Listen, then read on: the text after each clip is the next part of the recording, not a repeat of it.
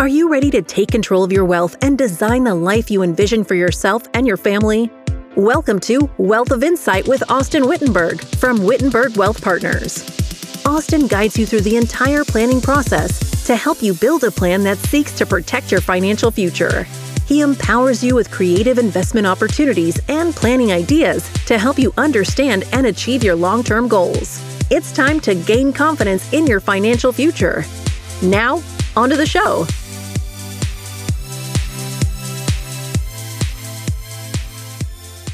All right, welcome back to the Wealth of Insight podcast. I'm your host, Austin Wittenberg, and today we are joined again by Rick Gallacher to discuss the Secure Act 2.0, a true Christmas miracle.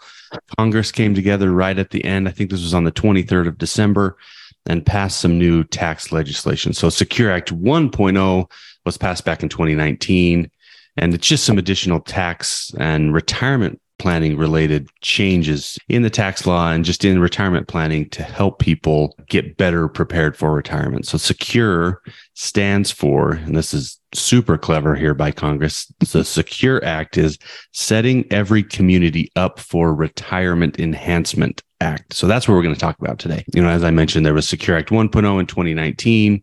And then here we are with SECURE Act 2.0. And Rick and I are going to just take a high level overview of what was discussed. A handful of things are too far in the future, so we're not going to worry about those. But for now, we'll get into what's really important to what we think is going to be important to our clients today. So, Rick, what do we know now about the Secure Act 2.0? I just have to say, I'm glad we're not going to read all 4,100 pages of the bill that was passed, like you said, the 23rd. Next episode. I think passed by the House the 23rd roughly, and then the Senate like the day after Christmas, and then signed into law just before the end of the new year. But it is interesting to say it's 4,100 page bill, but 125-ish pages of it is the Secure Act. So not terrible from just a page length, but yeah, glad we're not going to read the whole thing. I think the thing that maybe we should head this off with is RMDs. And man, in our world, Austin, just acronyms till the end of time, right? Yeah. So for those listening, RMD stands for Required Minimum Distribution. This is essentially the tax code, the government saying, hey, you have this retirement account, you haven't paid taxes on it for all these years that the money's been in there. Once you hit a certain age, we're going to require that you distribute at a minimum this certain amount of money. So typically that RMD starting age, going back a little bit, it was age 70. And then with Secure Act 1, it moved up to age 72. Now they've pushed it back to age 73 and in typical Congress fashion, made it a little more complicated than it used to be. So it's pushed back to age 73 if you were born in the years 1951 to 1959. And it's pushed back to age 75 if you're born 1960 and after. A welcome change, I would say, to keep seeing the RMD age pushed back. You don't have opportunity to keep money deferred from taxes for a little bit longer. Interesting, I don't know, is Congress saying, hey, we think people are going to live longer? I'm not sure exactly what drives some of that. This is me thinking out loud, and this is just my opinion. I have not heard anything on this, but it feels like a little bit of a precursor to changes they're going to have to make to Social Security in terms of delaying access ages there as well. In the Social Security episode we did a few weeks ago, we talked about how they're going to have to make some changes to Social Security so that it doesn't, quote unquote, run out of money. And this to me feels a little bit like a precursor to, hey, RMDs are pushed back. Next thing to come is Social Security ages are pushed back. Yeah. Will be interesting to see if it becomes that. Yeah, I think that's a good thought. So along with RMDs, we often talk about another acronym, QCDs, which is a Qualified Charitable Distribution, which again, at a very high level, is the ability to take money from an IRA or another retirement account, and instead of distributing it normally to yourself and paying taxes on it, you can take the distribution and send it to a charity, a qualified charity, and not have to bring it into your taxable income or your taxable situation. So there's no impact to the age at which you can take those. That was something we were a little bit concerned with. Hey, if you're going to push the RMD age back, are we going to have to wait longer to be able to perform a QCD? But that remains age 70 and a half that you can take that. It's interesting. We talk about these changes and the nitty gritty and the ages. The majority of IRA owners, I think it's fair to say, they're going to use these accounts ahead of these early 70s, mid 70s ages to live on anyway. And so they're going to already be distributing, but, got to be compliant with the tax code. So nice to know what the changes are. Yeah. While we're on QCDs, let's pop back there for a second, because there are a few other changes there. Again, it's not something that a ton of people do, but it is a really important part of tax planning that we do with our clients, especially those in higher tax brackets, that how can we keep their taxable income as low as possible? So while we're on the QCDs, there's a few other minor things they've introduced here. Do you want to just run through those real quick? Yeah, sure. So there's a couple of things that are known as a charitable remainder trust. Another podcast episode maybe to cover that piece of the tax code. But what we now have the ability to do is take a QCD, a qualified charitable distribution, and send that to person's charitable remainder trust rather than just going to an outside charity, which is something we couldn't do before. Now it's limited to a maximum over a person's lifetime of 50,000 that you can use the QCD to go to the charitable trust. So not a massive impact, but still a nice tool that we can use to help folks that have these types of trusts set up. And it's also worth mentioning that the QCD limit, not for a lifetime, but on an annual basis, was 100,000, and it's been 100,000 for a number of years. They've now tied that to inflation's beginning in 2024. So that 100,000 limit that you can do each year is going to move up, which is also going to be beneficial to a lot of folks. Yeah. So I wanted to get that one. That piece is really niche, not something that's going to apply to everybody. Right. Certainly, if you have tax planning questions and you're trying to figure out how to use your retirement accounts in the most tax efficient manner, a QCD is something that can help, and something we certainly spend a lot of time with our clients on. But as you mentioned, for the most part, these are meaningless changes, these two, because most people tap into their accounts. They need them to live on. They're using them as part of their retirement income. Right.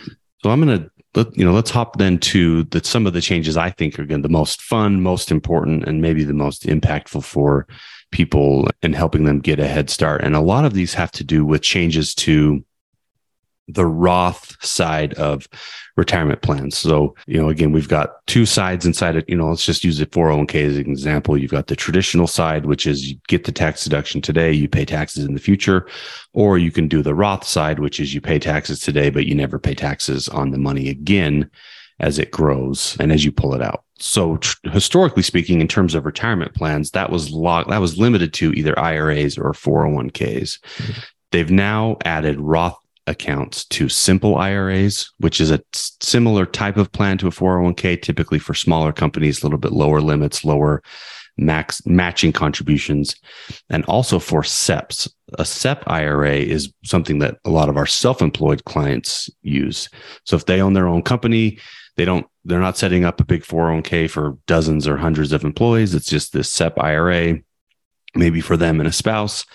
And they've now added Roth accounts. You can now use Roth in SEP. So again, I think that's really important because we love that Roth side of things. One of the things, as we're seeing here with all these changes to Secure Act, is the tax code changes all the time. All the time. So it's nice to have these Roth accounts where we know what the tax impact of the decision today is, and we know that in the future, doesn't matter what happens to the tax law because we've already paid taxes on that money. We get to take it out tax-free. Another really interesting change is, let's just go back to the 401k. If you're participating in a 401k and you're getting an employer match, historically speaking, even if you used the Roth accounts in your 401k, the employer match always went into the traditional side. So you were always going to have to pay taxes on that piece. But now employer match can also go to the Roth side. And I think that's really important for especially younger people, lower income individuals, people who don't really need a lot of tax help today. It wasn't helping them much to get that match on that taxable side because they were going to pay taxes in the future. Now they can get it in the Roth, and again, just give it that much more time to grow tax free. Now they do have to pick up the match as income, right? So you still have to pay the taxes. Right. You're not avoiding it altogether, but I think that can be really impactful for lower income and younger people contributing because it's just that many more years of tax-free growth. A couple changes maybe that are in the negative as it relates to some of the changes to Roth is if you're a high wage earner, and the way they define that is if your income was over 145,000, you now have to use the Roth account for your catch-up contribution. So if you're age 50 or older, they allow you to contribute more to your IRA or 401k, but they're no longer letting you deduct the higher amount. So that catch-up contribution has to go to the Roth side. So you still have to pay taxes on it today. That comes into effect in 2024. So you've got a year to mess with your income enough to keep it below that 145 number. And there was some announcements, and you may hear this. I know I've seen some articles online here recently about being able to move your 529 over to a Roth, your unused 529. When we first heard sort of the whispers of that, we thought it sounded so awesome. Now that it's out, it's pretty limited. It's not a lot of use there. So if you have questions on that, certainly something we can get into, but not something I think is worth spending a lot of time on here. And then they've also increased for older ages, increased what that catch-up contribution can be. So you now can get a $10,000 limit if you're age 60, 61, 62, or 63. So they've increased that and also indexed that IRA catch-up contribution for inflation. That was something that had been stuck, but that's going to continue to grow. And that's one of my biggest, I don't know if it's complaints or just things I wonder about is why is the IRA contribution limit so low? If a 401k is 20,500 or now that's even gone up, why are they limiting people who just want to fund an IRA? So they're starting to help raise that limit so that they're starting to get more in line. Those are things I think as people are looking at their contributions for 2023, those are some changes that I think are worth looking into. Not all, if you have a simple plan or a SEP IRA plan, not all of those may have Roth available today, but I would guess that over the next few months, everybody gets that added to their plans. And I definitely think those are things that are worth considering. My personal opinion is that the Roth side of things is just really underused for people. And a lot of that is because they don't understand it, but especially younger people or lower income people, that Roth, I think, can make a lot of sense. Yeah, I'm with you. Just a general comment that one of the things that bugs me in the tax code is the lack of things that are indexed to inflation. So when they do come up, it's just an arbitrary 500 or $1,000, where especially in a year like 2022, where we've seen pretty major changes in inflation and increases in the CPI, it's nice to see Congress pass a few things here that give people more opportunity to grow the amount of money that they can put away and save for retirement. So good changes from those perspectives. The last few years, and one of the things that came out, the Secure Act came out right as COVID hit. So they even made a few quick adjustments there with COVID in terms of limiting distributions or giving people more access during times of distress. Historically speaking, again, if you're trying to access 401ks, IRAs, you're paying taxes, you're paying penalties to try to get money out of there. But they've started adding more access for people in periods of distress. And that's another thing I think is going to be really impactful as you consider the last year and all the hurricanes we've seen and all these other things. They're trying to help people not really avoid that penalty. Yeah. And maybe the goal, and I'll run through a couple of these changes, but maybe the goal of some of this is to communicate to the American saver to say, hey, don't be so afraid of putting money into retirement plans because you're afraid that you can't get it out if you need it. Here's some reasons why you'll be able to get it out without paying penalties and that kind of thing. So a few additions made to that, and there's a pretty long laundry list of things that can happen in your life that will allow you to still access retirement funds. But they made a few changes. So first is in terms of disaster recovery. So you can take up to $22,000 over your lifetime if you are in a federally declared disaster area. If you were in the path of Hurricane Ian and you had some major problems, you're able to access up to $22,000 spread over the course of 3 years from your retirement plan and have the ability to also pay that back over the following 3 years without any penalties or tax impact, which should bring people some comfort that, hey, I can at least access some of my money there that I put into the retirement plan. Another just quick mention of issues that people face is if you have a terminal illness, you'll be able to take distributions out. And it sounded to us like the terminal illness definition was really quite broad. There may be some more specifics in there that we'd want to get our clients in front of a CPA to really understand what qualifies, but nice to have the ability to distribute if you have a terminal illness. And then an unfortunate part of the tax code here, but if you've been a victim of domestic abuse, then you can take out up to $10,000 to be used in that kind of a situation. So unfortunately, we have to talk about that, but it's a reality of the world we live in, probably regardless of where people live, domestic abuse is happening. And again, a very broad definition, I believe, of what's termed as domestic abuse to qualify for the distribution. So some nice enhancements there. Yeah, as you mentioned, that is unfortunate. But to your point, we hear all the time, if I put money in the IRA, it's locked up till I'm 59 and a half. And so I'm not willing to do that. And this is giving people a reason to still want to save and help people back on their feet, regardless of the unfortunate circumstance they may find themselves in. Yeah. Yeah. So it's like I said, 125 pages. And most of these you might realize are relatively, Congress didn't lecture through this bill too much, at least for the Secure Act part of it. I don't know about the other 4,000 pages or so. I can certainly say I didn't personally read that, but there were a lot of other just paragraph line items of different things that were changed. So I figured I could run through just a handful of those. And, as you said, it's a long list, so we can just hit these real quick. Yeah. So some quick hits is what we'll call them, I guess. So first, the tax penalty for missing an RMD, required minimum distribution, historically was 50%. So you screw up your RMD, you didn't take enough, you're going to pay 50% of whatever amount you missed as a penalty. They've now reduced that to 25%, which is nice and helpful if you just make an error.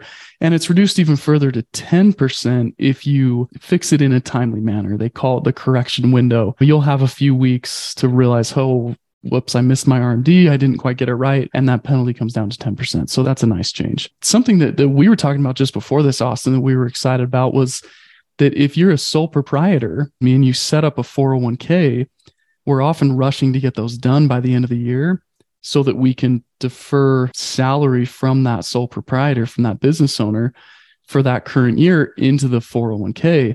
Now you can actually defer salary from the previous year into the 401k. So you don't necessarily have to rush to get it done by December 31st. You're going to have a few more months of leeway where you can get salary deferred back in.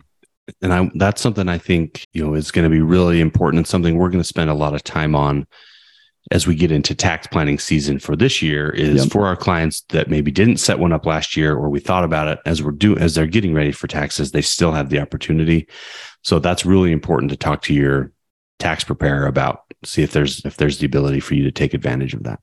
Yeah, there's not very many things in the tax code that you can say, okay, I'm looking back at 2022 and figuring out how I can fix my taxes. That's 2022 is gone. You're stuck with where you are, but this is one of those few things that you can do in the few months after 2022 before you file to maybe help yourself. So that's nice. Just a quick mention that ETFs, exchange traded funds, can now be used in insurance and annuity products. Previously, that was only mutual funds. We see that as bringing the cost of those kind of financial products down, which will be a good thing. So without getting into more details there, that's a nice update from Secure 2.0. And then starting in 2024, employers are going to be able to match student loan payments.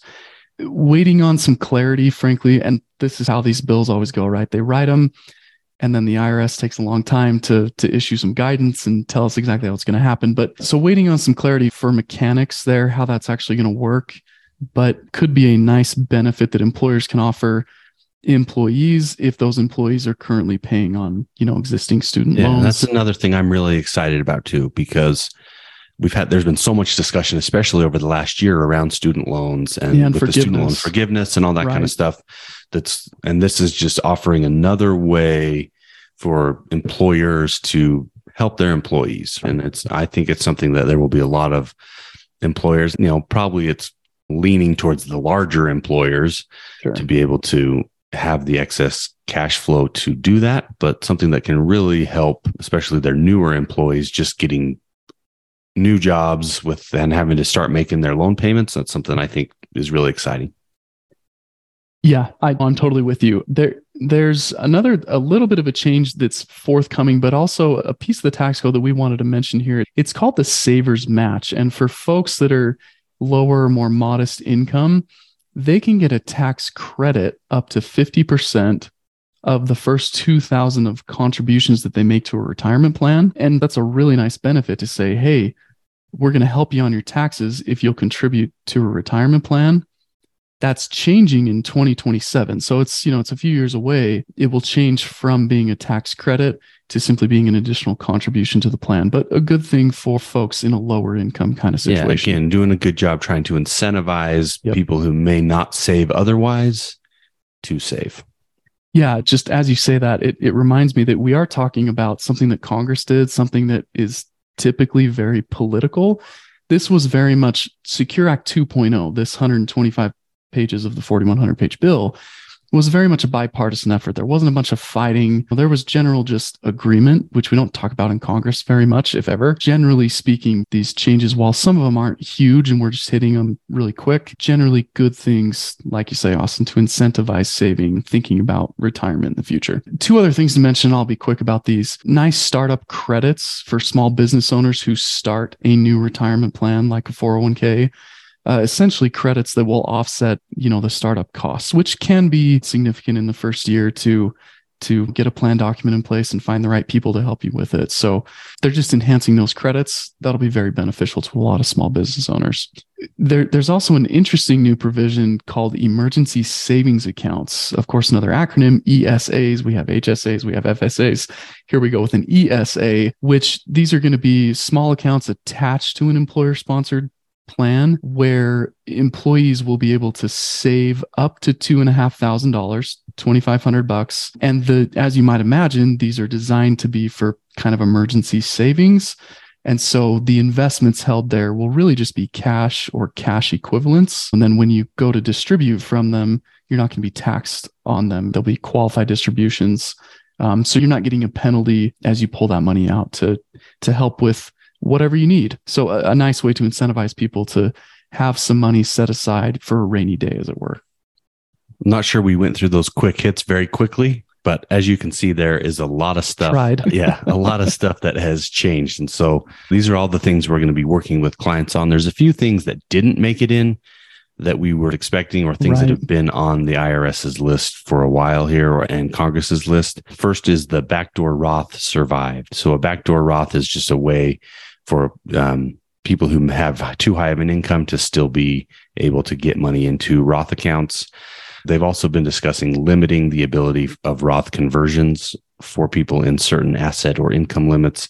And lastly, we talked about RMDs at the beginning and having them based on age. There is some discussion on having them based on your balance instead. So if your balance is a certain number, so that may lead people to having to start taking money out earlier based on their balance. So those are a few things weren't in this bill, are still things that are being talked about and may come down in the future. Man, we covered a lot of stuff here. Thanks for coming on, Rick. Yeah.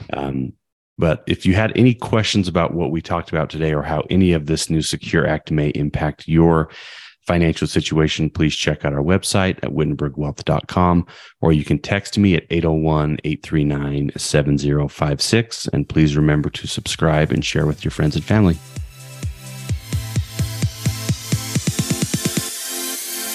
Thank you for listening to the Wealth of Insight podcast. Click the subscribe button below to be notified when new episodes become available. Securities offered through LPL Financial, member FINRA SIPC. Investment advice offered through Stratos Wealth Partners, a registered investment advisor. Stratos Wealth Partners and Wittenberg Wealth Partners are separate entities from LPL Financial. The information covered and posted represents the views and opinions of the guest and does not necessarily represent the views or opinions of Wittenberg Wealth Partners. The content has been made available for informational and educational purposes only. The content is not intended to be a substitute for professional investing advice. Always seek the advice of your financial advisor or other qualified financial service provider with any questions you may have regarding your investment planning.